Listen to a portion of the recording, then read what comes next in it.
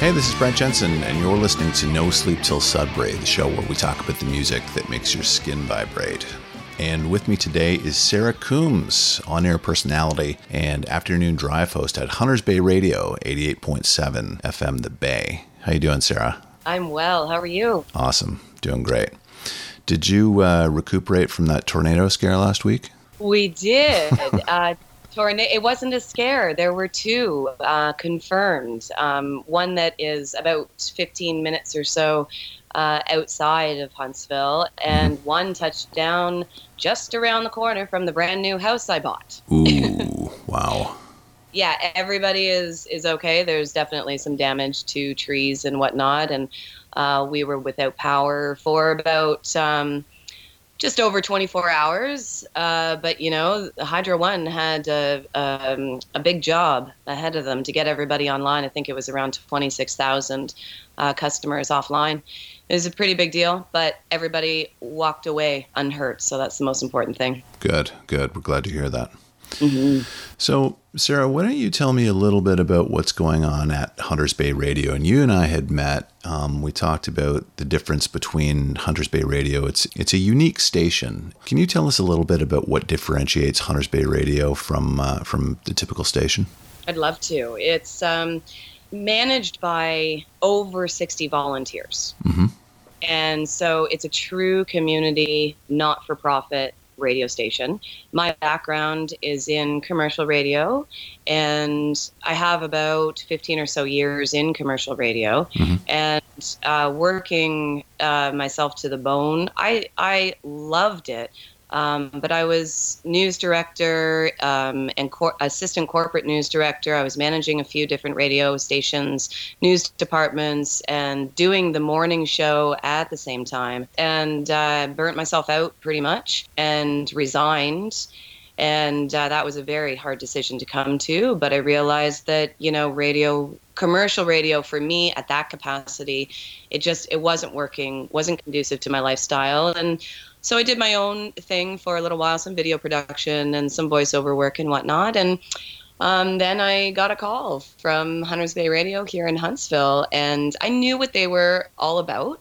And they offered me a position. Mm-hmm. And since I've been there just over a year now, I'm so impressed with what it's all about. Mm-hmm. It's truly what radio is about. WKRP flashes in my brain every day. So much fun. You know, when you walk into the station, you see the on-air person right there. We're not behind glass. We're open. We have an open door policy. But most importantly, it's about the music, and it's not about sales. And with that comes our mandate of supporting local artists. So here in Muskoka. And then we put a focus as well on Canadian and indie artists. I love that. I love that. You know, I love the grassroots approach that you're taking. And, you know, oftentimes typical radio stations can get lost in advertising revenue. So, and that reflects on the overall product and the music that you hear, you know. So it's really great to see you doing what you're doing. And I love it. I think it's great. Yeah. Again, you can go from, on Hunters Bay Radio, you can go from, Cat Stevens to Rage Against the Machine to a local artist to July Talk. Yeah. Which is great.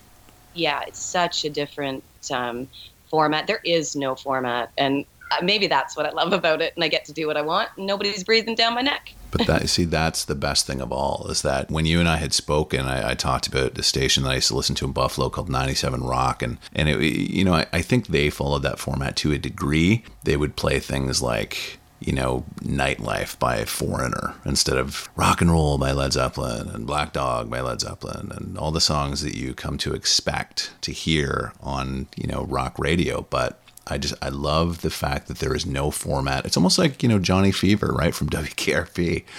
Totally. Plays when he wants to play, and people are into that. I think it's fantastic. Yeah, well, and it almost needs to be done now because of the struggle that radio has with the streaming of music and everybody just listening to their phones, you know, having their music on their phones. So you really do need to put a spin on it if you're going to survive, I think. Well, good. All the best. And I know that Hunters Bay Radio is growing, so I look forward to seeing you guys thrive. Yeah, wonderful. So shall we get into your tunes, Sarah Coombs? Yes. All right. I'm excited. Okay, very good. You've got some great tunes here. Good variety. There's a little bit of aggression. There's a little bit of happiness. So let's start off here with a track by Sinead O'Connor called Troy. Yeah, so the approach that I took to these songs, this was tough, Brent. You know how hard this was for me. Oh, I know. But it was a lot of fun. So there's just so many songs that you can choose from and so many artists. So I really tried to narrow it down by not just one tune that influenced me. I started with, okay, well, what artists have I stuck with throughout my life? And that list got narrowed down to a few hundred. And then I kept whittling it down. And then from that final list, then I would pick a song from the artist or the band that resonated with me. And so Sinead O'Connor has been with me from the get-go. She's just a powerful woman.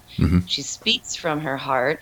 She wears her struggles on her sleeve, but she's an advocate as well at the same time. As you know, she really struggles with mental health issues.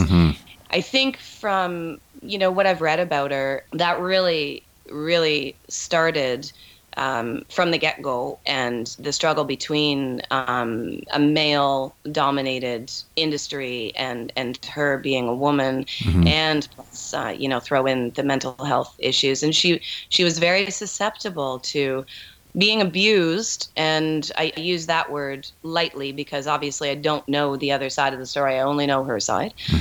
But that's how she describes it. And so her songs clearly are this vulnerability. You hear the vulnerability in almost every one of her songs, but it's contrasted by the powerful voice that she has. And she's just gripped me with everything that she does. Like her or hate her, she's always been, kind of a polarized figure. She has always spoken her mind without reservation, and you have to respect that at the end of the day. Yeah, absolutely. Yeah. And Troy, so why did I pick Troy? Because there's so many songs of hers that I love. I just think that Troy was just so, I think mainly the video as well, back in the day of Much Music, and seeing that video was just incredibly powerful. The song is just, it's angry, but it's vulnerable at the same time. Yeah, very good. And speaking of anger and aggression, your next tune is just that. So it's Rage Against the Machine, Killing in the Name of. My mom loved me playing that song. So, this is one of those songs that I remember this. I laughed when I saw it on your list because I had kind of forgotten about it. It came out during my last year of university, and, it was an anthem for, drunken frat boys, right? It was, you mix the song with alcohol, and it's just not a pretty sight. And that's exactly the image that I have in my brain is Gord's place in St. Catharines. That's where we would always go. Yeah. And that song, there was a serious mosh pit with that song. It was just a lot of fun to dance to. In that sense, it's almost like that. What's that? Home for Rest. Do you remember that tune? By Spirit of the West. Spirit of the West. That's right. Yeah. It's almost, it's got that same, vibe that just kind of stirs up a storm, Yeah. And Nathaniel Rateliff and the Night Sweats. That's not right.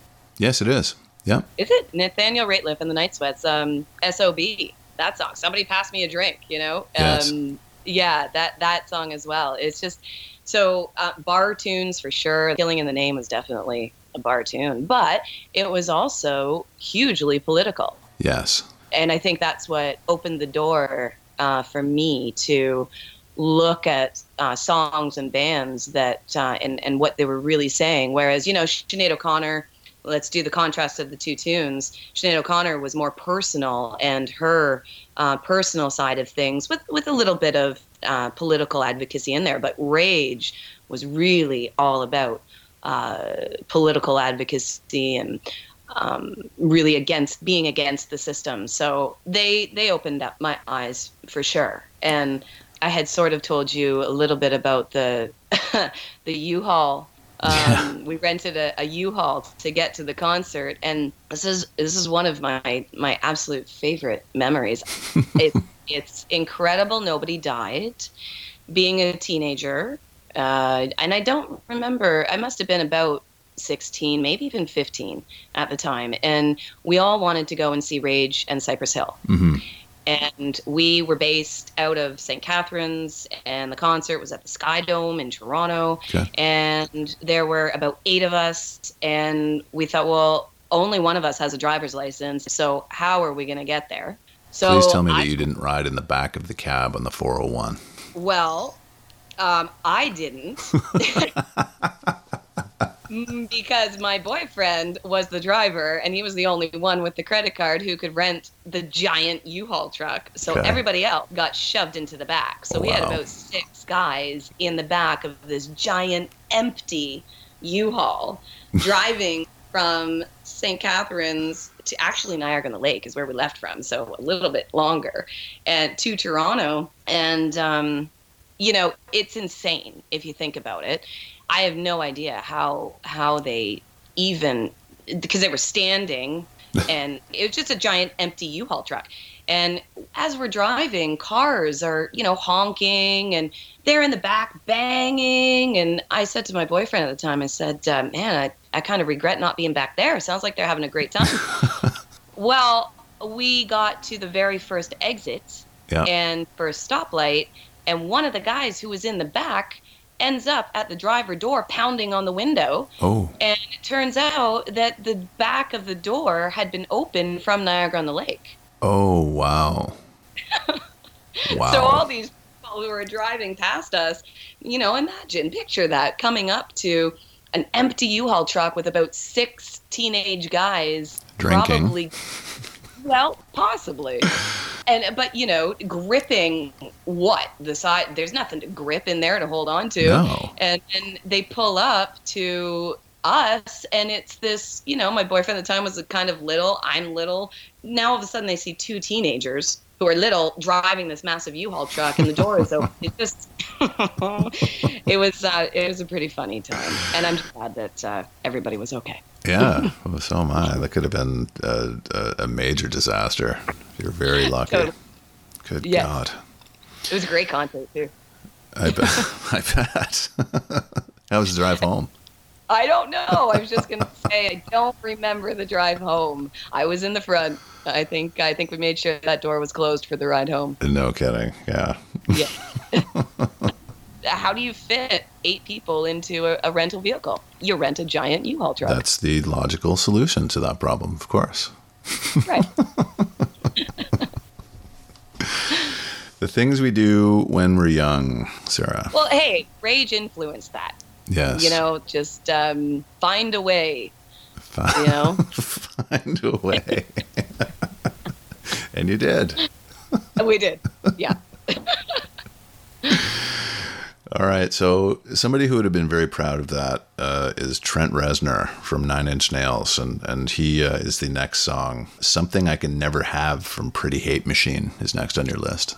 Yes, I adore that song. I Trent Reznor, he's a genius. Mm-hmm. And so any Nine Inch Nails song, really, he's just incredibly creative, was doing something that nobody else really at the time was doing. And so, again, I resonated with that. And then the memory trigger for this song, and I think why I find it so powerful to this day, is because when you listen to it on headphones, it's a different experience. There's a lot going on in that song. I described it to you as one man, one piano. But it's so much more than that going on in the background with the drums, slamming kind of like a door, and or thunder, and the synthesizers they're going on back there. And so I was introduced to that song, during a class trip. I was in the drama class in high school, and we went to Die Fledermaus, the opera in Toronto. And somehow during intermission, we found ourselves, a few of us, in the lounge area after intermission was over. All the lights were out. There was like the emergency lights on, so it was quite dark. And very gorgeous atmosphere of plush, burgundy, velvet chairs. And we stayed down there. We didn't go to the second act of the opera. We hung out down there, stole some drinks, some pop from the taps that were there, and had a great time. And then apparently this friend of mine, who turns out he told me that he had a crush on me through that song. I didn't know. I thought we were just friends. And so he came up to me, and he had his Walkman and headphones, and he put me, he said, come and sit here. And he designated this chair that was right in front of these floor to ceiling mirrors that were surrounding me, really, in sort of a half circle. And I don't remember seeing any other friends. I just remember sitting in front of those mirrors and listening to that song. And it got the point across. That's a great story. Yeah. One of my favorite things about doing this program is hearing stories like that one, and how music is kind of the soundtrack to these really, incredible experiences, and that you take them with you over the course of your life. That's a really, really cool story. Yeah, it's one of those stories where I wish. Well, same with the U-Haul experience. Those are stories I really wish people were there when I talk about them, because I feel like I just can't get the intensity of the situation across, Yeah. But, I think that, for me, at least, when I hear these stories, you can kind of identify and relate stories that you might have yourself that might be similar. But yeah, nothing's lost in the story for me. I imagine that. And I just think it's very cool. And being such a young age too, and you're on a class trip, and you really should probably be with your class and your teacher, but instead, for some reason, you're stealing pop in the lounge when you shouldn't be there. Yeah, it was good fun, but it was definitely, that's a song with a very clear message, and just the power in his voice, along with what he does musically with it, I find very unique to this day. Well, that's kind of where I was going with that, is that I imagine the intensity of that situation as a result of the intensity of this song, because I do know this song, and I can imagine that paired with that particular situation, and how all of it just must have been a very potent situation for you. Absolutely. When I hear about these suicides, Chester Bennington and Chris Cornell, I always wonder about Trent Reznor, just because of the malevolence and the blackness of the Nine Inch Nails catalog. Yeah, it's a good point. You wonder how somebody can be so dark and expressive in that regard without it affecting. But again, look at something I can never have was in one of Quentin Tarantino's movies, and there you go. Look at Quentin Tarantino and the movies that he does. Talk about being, dark and violent, and yeah, exactly. So yeah, it's a good thing to ponder. You wonder how some people get by okay with having that kind of a brain that's wired that way. Yeah, and I mean, hats off to the fact that Trent can clearly compartmentalize this stuff and manage it effectively. But it's incredible, because this stuff is so legitimately dark. It's clearly not just fodder. This is, when you listen to a Nine Inch Nails song like this one, it's it's deeply dark. Yeah. Good pick. Yep. So far we have super sad, super angry, super dark. Yes. So what's super next? The Pixies, Broken Face. This is super, what would you say this is? Weird. I agree. This is a very strange song. It is. Yeah, and I think the Pixies are strange, but that's why I love them. And they were, for me, the people that I was surrounded with at the time, they were listening to, the Beastie Boys, Nirvana, the Chili Peppers, the Hip, the Smiths, and I love all those bands, and I listened to all those bands as well. Mm-hmm. And I had a hard time not including them in my list, and obviously so many more. But the Pixies came out of nowhere for me Mm-hmm. with Broken Face, and I just went, what? And it's sort of like Jesus Built My Hot Rod. I think that was the Ministry, right? The Ministry, yeah. Yeah. And so that song, it was another one of what is happening here? And Yeah. but I never really got into the Ministry so hardcore. But the Pixies, I started exploring them, and every tune after tune after tune, I just loved them. Yeah. Here Comes Your Man's probably my favorite Pixies tune. Yeah. Yeah. It's a great one. Yeah. Yeah. Also, it was a toss-up for me of Down to the Well and Broken Face. And Down to the Well is really clearly talking about two young kids going down to the well to have sex. Mm-hmm. But it's not blatant like that. But once you really start to listen to it, it is blatant, but it's a clever blatant, Mm-hmm. That's another fun one as well. Yeah, I like that. Mm-hmm. Okay, so Super Weird gives way to, I'm going to say this next tune is super chill for me. It's Martin Sexton, Diggin' Me. Yeah. Martin Sexton, I think, is my all-time favorite. And it's because of just the range that he has. He can go from Glory Bound, which is the first real tune that I heard of his, Mm-hmm. and it's sort of balladish, Yep. and he holds some incredible notes, and then can go to The Diner, one of his tunes that is like a 60s kind of vibe, and he does like quite a bit of scat, and he does he'll play a trumpet just like, well, I was going to say just with his mouth. He makes a trumpet sound without the trumpet. I don't know musically what that is called when you imitate instruments with your voice. It's not beatboxing, we'll say that. No. I think beatboxing is pretty cool. That he doesn't do, but so he'll imitate that, and he is bang on when he does that, and to me that's incredible. And so just to be able to go from the ballad to the sort of 60s vibe with some scat and imitating trumpets with your voice, and then he's got Gypsy Woman, which is sort of a dirty bluesy guitarish kind of song. Mm-hmm. He's incredible. I've never heard him on the radio except for when I play him, so he gets very little airtime. Mm-hmm. I think he's kind of an underground artist. I think he sort of possibly maybe likes it that way. Yeah, I kind of like that about him, and I know what you mean. He's almost like what? It's hard to describe. People who really love music love Martin Sexton. Mm-hmm. He's not popular. I get the feeling Martin Sexton's actually happy about that. But purists, people who like Al Green and that sort of vibe, really, really dig Martin Sexton.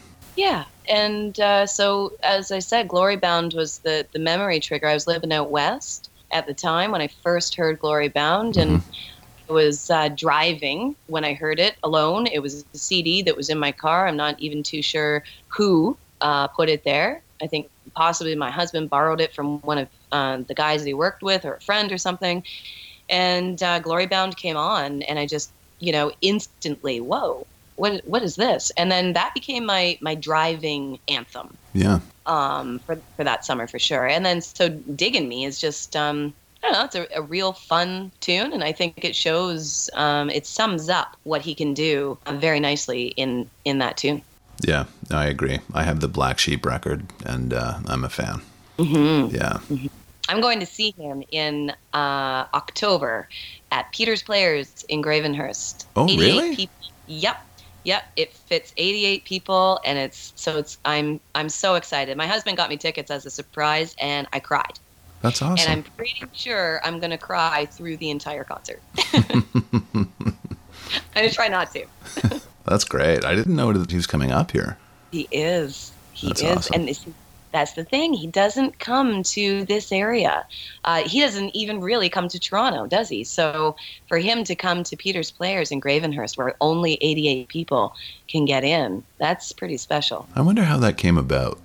Peter's Players is just a really great place. They have some very big names there. It's at a guy's house, Peter's house, and I've not been yet, but I've heard it's quite the experience. Really looking forward to it. Wow. And it fits exactly 88 people. Yeah. Not 88.7 people. No. Well, I might count as the 0.7. Because I'm so short. All right, that is your song list, Sarah. I know that you have other songs that you want to talk about. So maybe what we'll do is we will have you back and we can talk about those in another episode. What do you think? I would love to, and thanks for the opportunity. It's been a lot of fun. You're very welcome. I love chatting with you. I had a great time. These are great tunes. So well done. Great variants and a fun chat. Wonderful. Thanks, Brent. Thank you.